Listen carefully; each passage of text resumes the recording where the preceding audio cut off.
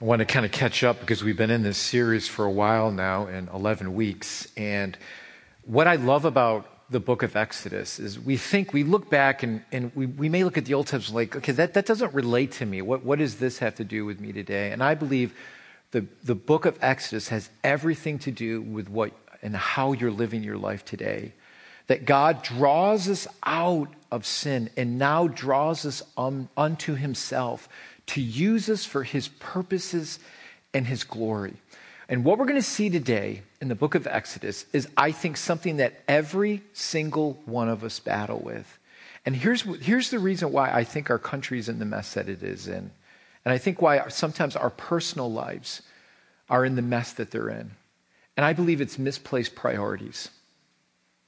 I just think we're focusing on the wrong thing. And let me just say this. Just listen to me closely. I don't believe that they're necessarily wrong things. But I think we take these things and we put them in a position of our life that we think that they're going to save us, that they're going to heal us, that they're going to make a difference in our lives. But then they don't. They disappoint us. And what happens to Israel is they're at Mount Sinai, and God is establishing his relationship with them at Mount Sinai.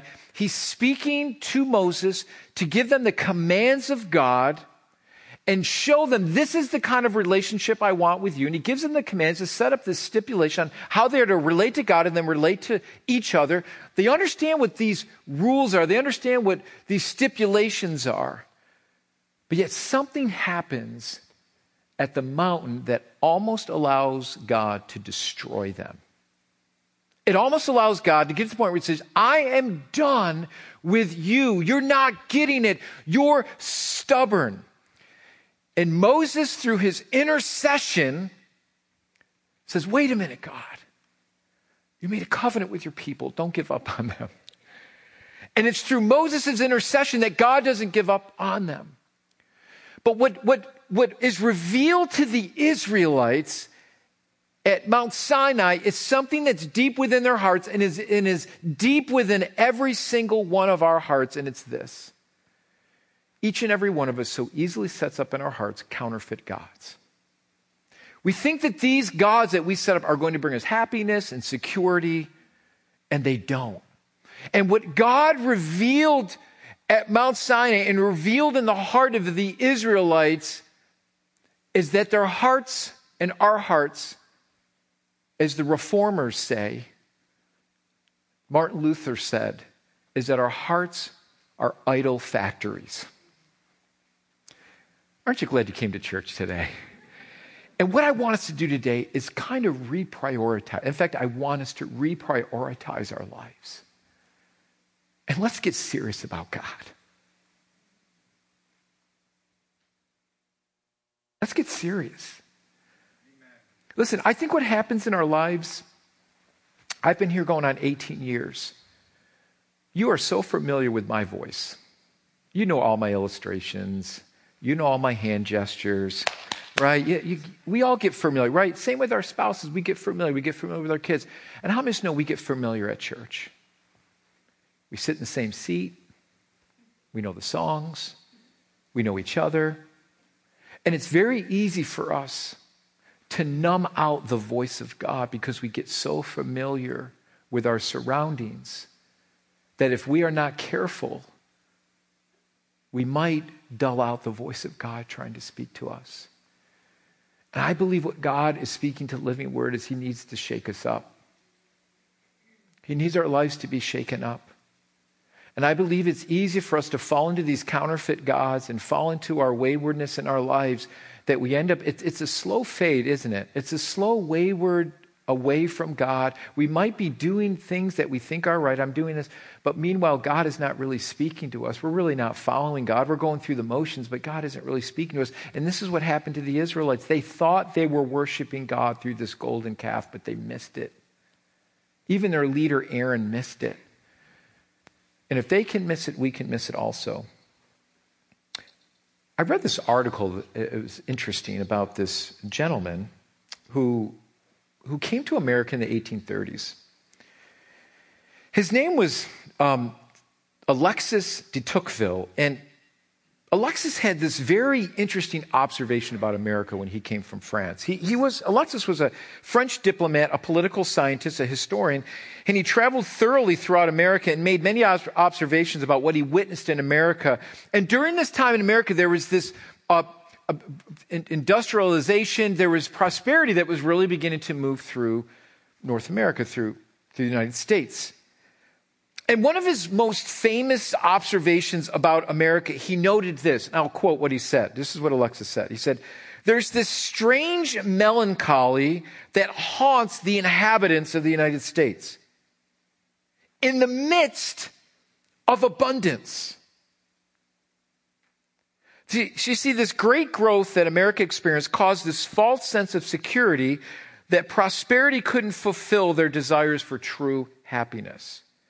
And so Alexis added this. He said, "The incomplete joy of this world will never satisfy the human heart." You see, we seek many things in this world that we think will deliver a greater sense of worth, but for us in the end, it doesn't deliver what it's selling. Which Alexis said created this strange melancholy. We have this great abundance, but yet we're not truly happy, and which creates this strange melancholy. Ravi Zacharias has this amazing quote. He said, "The greatest disappointment that will ever happen in your life," it says, "when you wake up the next morning and that thing," and he's talking about having an affair, but he goes, "the very thing that you thought was going to bring the greatest fulfillment in your life, when you wake up the next morning, that thing that you thought was going to bring the greatest fulfillment has just let you down." You see, the reality is we understand that the world cannot fulfill our deepest need. See, I want you to understand something. There's a difference between despair and sorrow. See, sorrow is this deep pain. We all have sorrow from one time or another. Our sorrow can be consoled. It doesn't necessarily break us. We find comfort in others. We see what others have endured. It gets us through. We have a brother or sister in the Lord that prays with us. We know that we're not alone. We may have sorrow, but at the end of the day, we know we're not alone. But despair is another thing.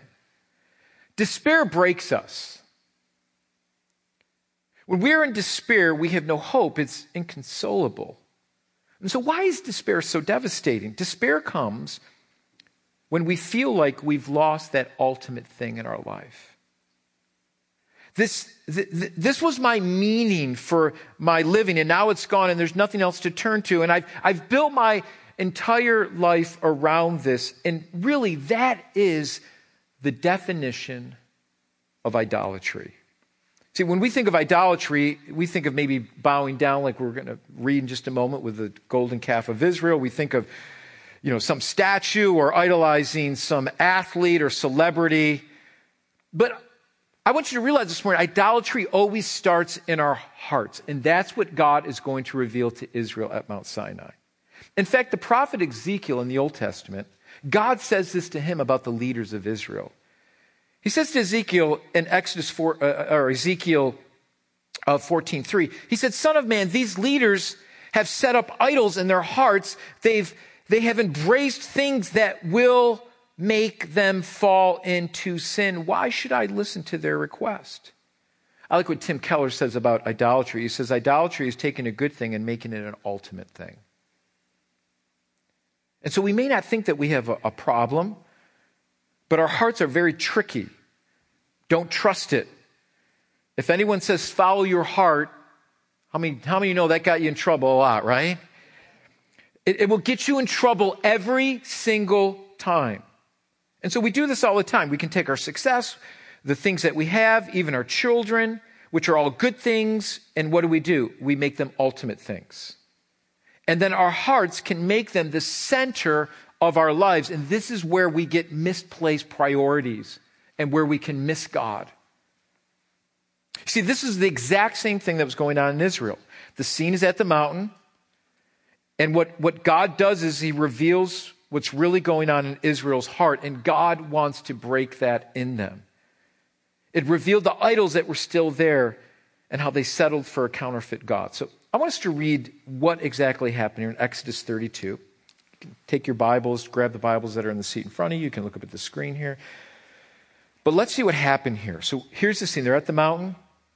Moses is hearing from God on Mount Sinai. Meanwhile, the Israelites and Aaron are back down on the side of the mountain, and they're waiting for Moses to come, and they're saying, how long is he going to be there? And they get restless, and then all craziness breaks loose. Let's look at that. Starting in verse 1, chapter 32, it says, when the people saw Moses was so long and coming down from the mountain, they gathered around Aaron and said, come make us gods who will go before us as for this. Now they're just like, as for this fellow Moses. Boy, they just threw him under the bus. As for this fellow Moses, he leads them, brings them through the plagues, encourages them, takes them through the Red Sea. Now he's gone a little bit too long. Now they're like, we don't even know this guy Moses. We don't even like him anymore. Who's this fellow Moses? Just kind of gave up. And as for this fellow Moses who brought us up out of Egypt, we don't even know what has happened to him. Where is he? Verse 2, Aaron answered them, take off the gold earrings that your wives, your sons, your daughters were wearing and bring them to me. So all the people took off their earrings and brought them to Aaron. And he took what they handed him, he made into an idol and cast in the shape of a calf, fashioned it with a tool. Then they said, these are the gods, O Israel, who brought you up out of Egypt. And when Aaron saw this, he built an altar in front of the calf and announced, tomorrow there will be a festival to who? To the Lord. Isn't that interesting? So the next day, the people rose early, sacrificed the burnt offerings, presented fellowship offerings. So they're offering offerings to the Lord. Afterward, they sat down to eat, drank, and got up and indulged in revelry. They sinned against the Lord. Verse 7. Then the Lord said to Moses, go down, because your people whom you brought up out of Egypt have become corrupt. They have been quick to turn away from what I've commanded them and made themselves an idol cast in the shape of a calf. They have bowed down to it, sacrificed to it, and have said, these are your gods, O Israel, who brought you out of Egypt. I have seen these people, the Lord said to Moses. They are a stiff-necked people. Now leave me alone so that my anger may burn against them and that I might destroy them. Then I will make you into a great nation. Now, let me pause there. We'll go into verse 11. You need to be here next week as we finish this series. It's perhaps the most important, pivotal message of this whole series, and I can't wait. Verse 11. But Moses sought the favor of the Lord, his God. O Lord, he said, why should your anger burn against your people whom you brought out of Egypt with great power and a mighty hand? Why should the Egyptians say it was with evil intent that he brought them out to kill them in the mountains and to wipe them off the face of the earth? Turn from your fierce anger, relent, and do not bring disaster on your people. Remember your servant Abraham, Isaac, and Israel, to whom you swore by yourself, I will make descendants as numerous as the stars in the skies, and I will give your descendants all this land. I promise them, and I will be their inheritance forever. Then the Lord relented and did not bring on his people the disaster that he had threatened. And everybody said, amen to the word of the Lord. Tim Keller, in his book, Counterfeit God, says this about a counterfeit God. He says, a counterfeit God is anything so central and essential to your life that you should lose it, your life would feel hardly worth living. An idol has such a controlling position in your heart that you can spend most of your passion, your energy, your emotional, your financial resources on it without a second thought. It can be family, children, or career, making money, achievements, critical acclaim, saving face, and social standing.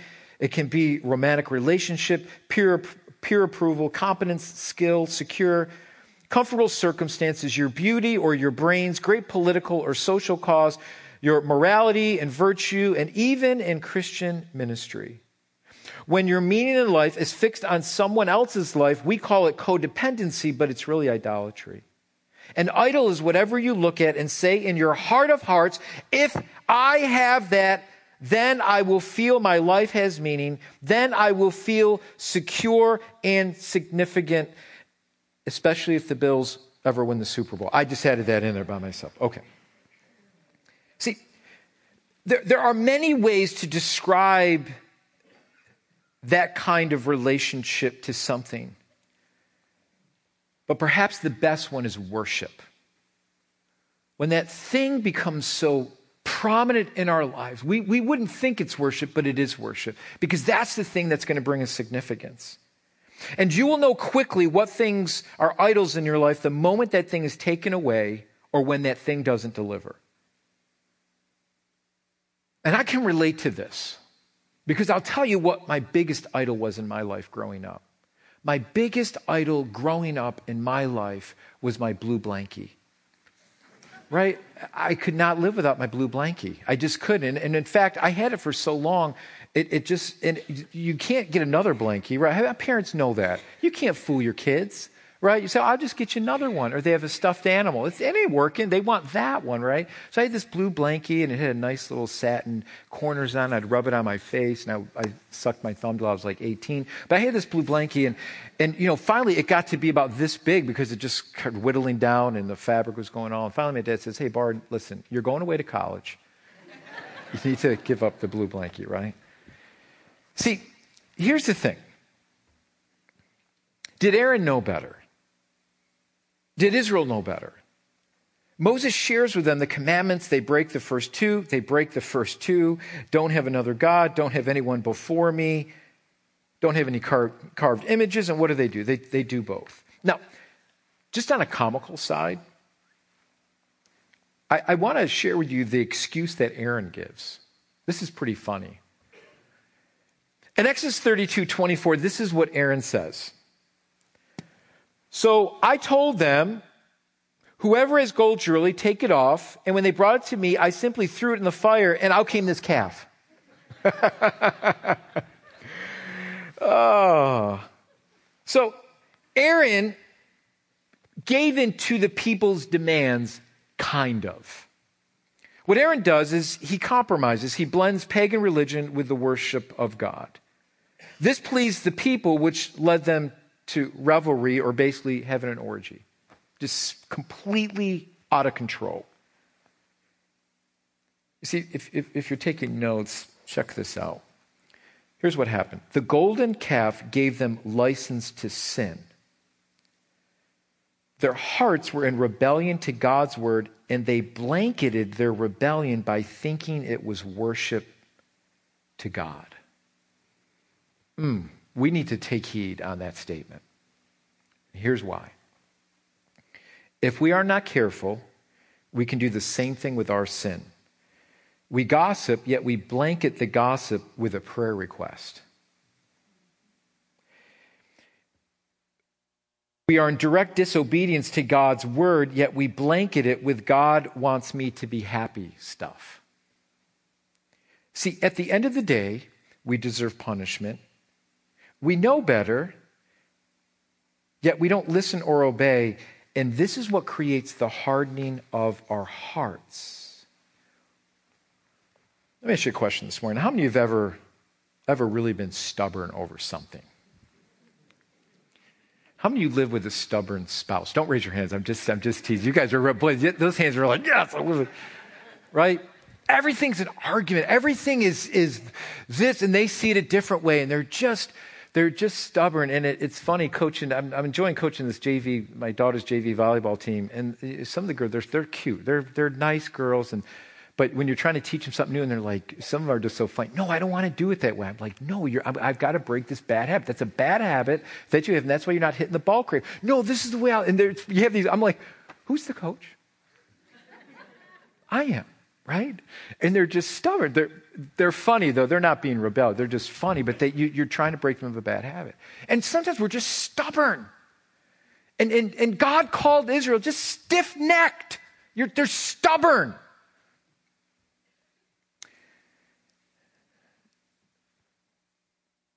And when you live with that stubborn person, or you're a stubborn person, sometimes it's not very fun. How many have ever raised stubborn kids? Man, it's just like you're having a conversation. And I've got 3 of my own. 2 of them are okay.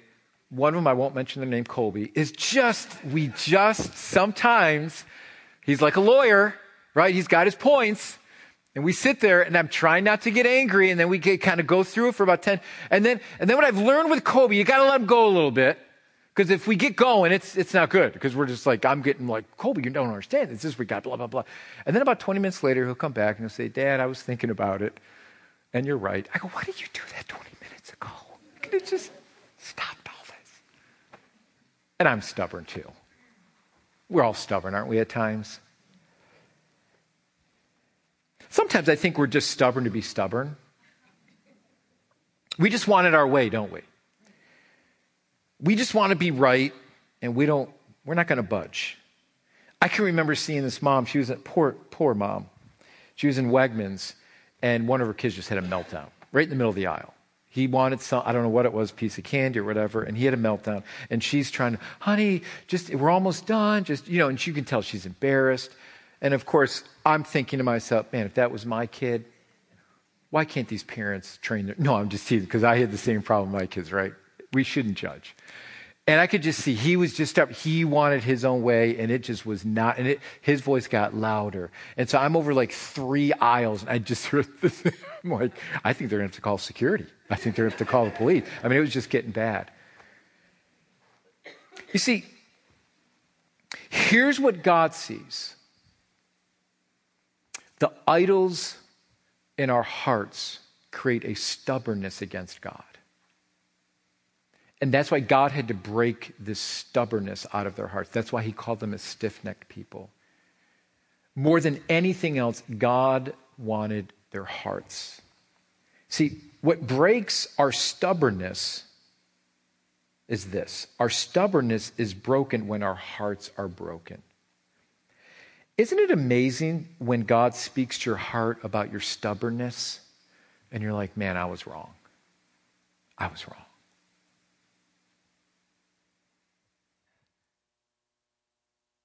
Israel was wrong.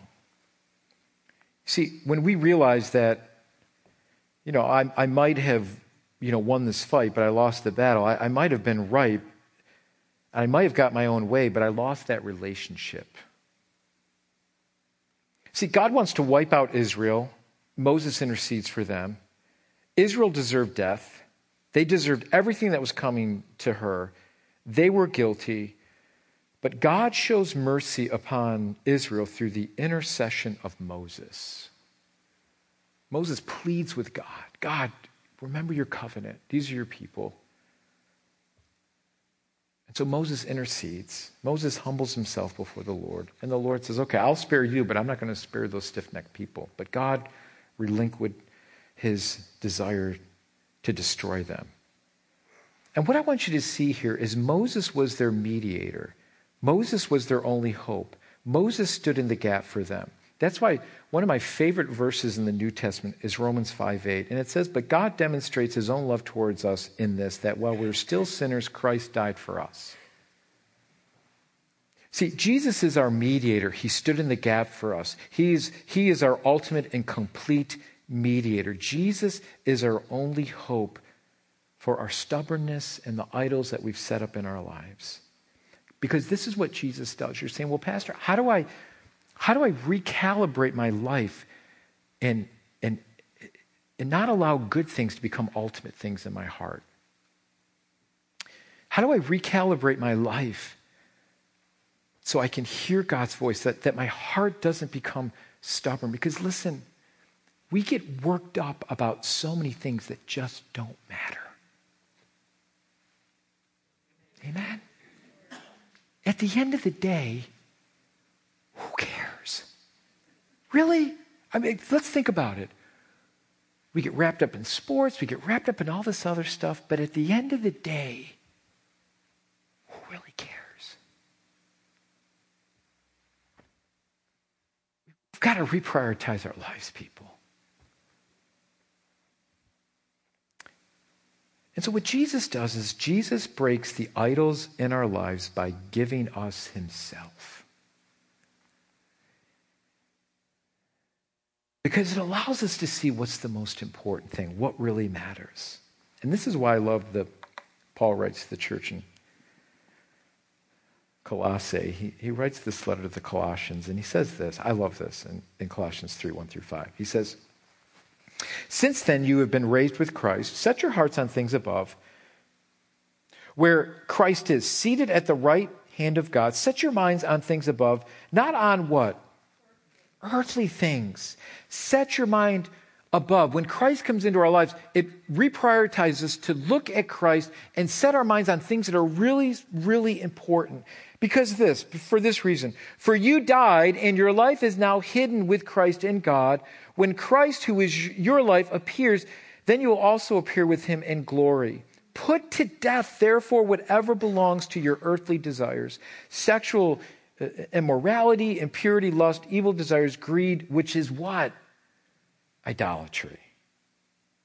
So my selfishness, my need to have things ultimately fulfill me are broken and uprooted by Christ. And so Christ now is planted in those holes. The problem with idolatry is this. The minute we get rid of one, if it's not replaced by Christ, we only replace it with another. Right? Say, well, I know I've got to stop doing this, stop smoking, stop whatever, and then all of a sudden, now I eat too much. Right? We just replace it with another thing. And so that's where we've got to be careful, because if it's not uprooted and placed with Christ, we just fill it with another idol. You see, don't make things an ultimate thing. Enjoy those things in Christ. See it as a blessing from God. Give it back to God, and it will break the hold of idolatry in your heart. So let me close with this. Let me just close with this. Here's how I want us to finish the service today. I really want us to ask the question in our hearts today. Is there something in my life that I've really made an ultimate thing in my life? And ask it this way, if this thing were gone, would it just shipwreck my life? Am I putting all my hopes and aspirations in this thing? And this is where we fool ourselves, because we fool ourselves believing that only idols are bad things. But I want you to realize today that if that thing is placed above Christ and what he's done for you, then it's an idol. And I really believe we need a shift in our hearts about what's most important in our hearts. What are the things that I'm concentrating on in my life today? Listen, as I said at the beginning, I know many times that we will go through our lives and we just go through this motions, and we may go to church and we give and we do these things, and maybe we're saying, well, I'm even serving in church and I'm doing these things, but they've lost their effectiveness in your heart because you're just going through the motions. And here's what God's desire for Israel was this, that they wouldn't go through the motions. He wanted their hearts. This is what makes next week's message the exclamation point on this whole 13-week series. Because the desire of Moses was this. Can I give you a little preview for next week? Here it is. Are you ready? Just follow me here and we're going to close. Listen. The desire of Moses when he was up on the mountain, he had such a close relationship with God. The very thing he said to God was this. He said, God, I see what you've done for us. We've developed this relationship from the burning bush. You've been with us through the plagues, through the Passover, taking us through the Red Sea. You've brought water out of a rock. You've fed us with this strange, what is it, bread from heaven, this manna. You've given quail to us. He's seen all these things that God has done. But the thing that Moses wanted more than anything else, and he's seen all this miraculous stuff that God has done. You know the very thing, the most important thing that Moses wanted more than anything else of God? He wanted to see his glory. He said, God, let your glory pass by me. And so next week, I think it's just so important for us to understand, God, do I want to really know you? Or am I just going through the motions of just serving you and doing things, but do I really know you? Here's the heart of Moses. He wanted to see the glory of God in his life. And here's the very reason why God created you, so that his glory could be expressed through your life.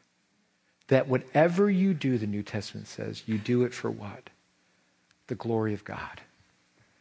I had a girl yesterday before our JV match. She ended the prayer like this. She goes, God, may we do it all for your glory. I'm like, no, we want the win. It's homecoming. We got to get the win. No, pray for a win. See, her heart was spot on.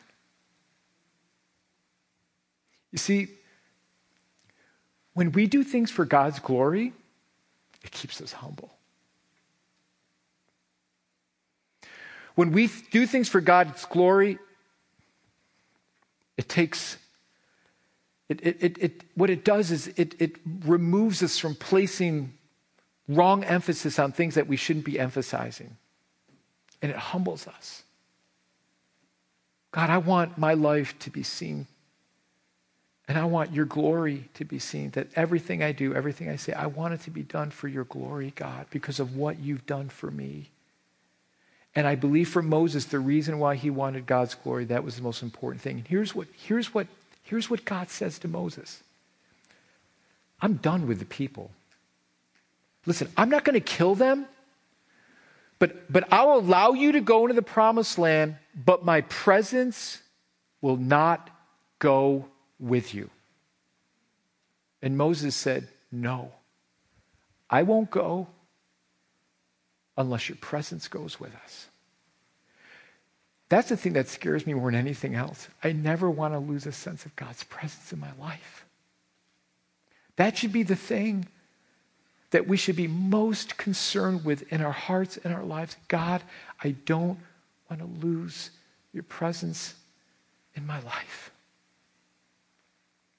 And so when we live our lives to the glory of God, that keeps us humble before him, that allows God's presence to lead us and to guide us. So may we look at our lives and just say, God, is there something in my life? Just pray. And we're going to close in prayer, but just pray, God, just be open to the Lord. Is there something in my life that I've taken? Maybe it's a good thing. Maybe it's your kids, your job, your finance. I don't know what it is, but ask the Holy Spirit to reveal that to you and say, God, is there some This doesn't mean that God wants you to live your lives miserable. But you know what? When I do everything for the glory of God, whether the Bills win or lose today, you know what? Just have fun watching it. Amen? Don't get all upset, mad, and let it ruin your day. Right? I'm going to have a good day if they win. I'm going to have a bad day if they lose. Whatever it is, or if my kids, man, they're not turning out the way I want. I'm just upset. Look, the problem may be with us that we've misplaced our emphasis. God, I want to pray for my kids. Lord, help me not to get caught up in things. Let me just enjoy the things that you've given us and not make it an ultimate thing. Because really, at the end of the day, it just doesn't matter. God, may your glory be shown through me that I might enjoy the things that you've given me for your glory. Amen? I'm done. So let's pray. Shall we pray? Would you stand with me today?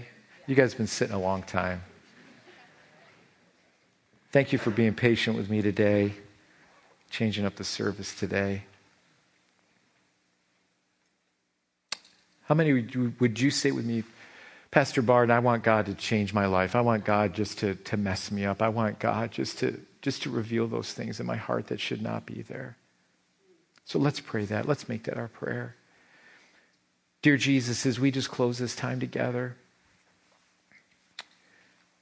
Lord, I just pray that you would reveal to each and every heart here today maybe that good thing that we made an ultimate thing, whatever that may be. Holy Spirit, I pray right now that you would just speak to our hearts, that we would begin to reprioritize our lives, that those counterfeit gods that we've set up in our heart, you would destroy and it would be replaced with Jesus, that he would be over everything. Lord, thank you for the wealth that you do give us.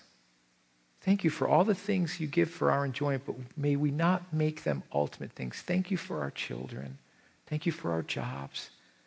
Thank you that we're able to watch football on a Sunday afternoon. Thank you for all those things. But God, may we not make those things ultimate things, whatever they may be.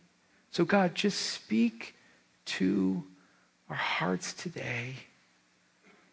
And may we look to you. And I just pray for our church today,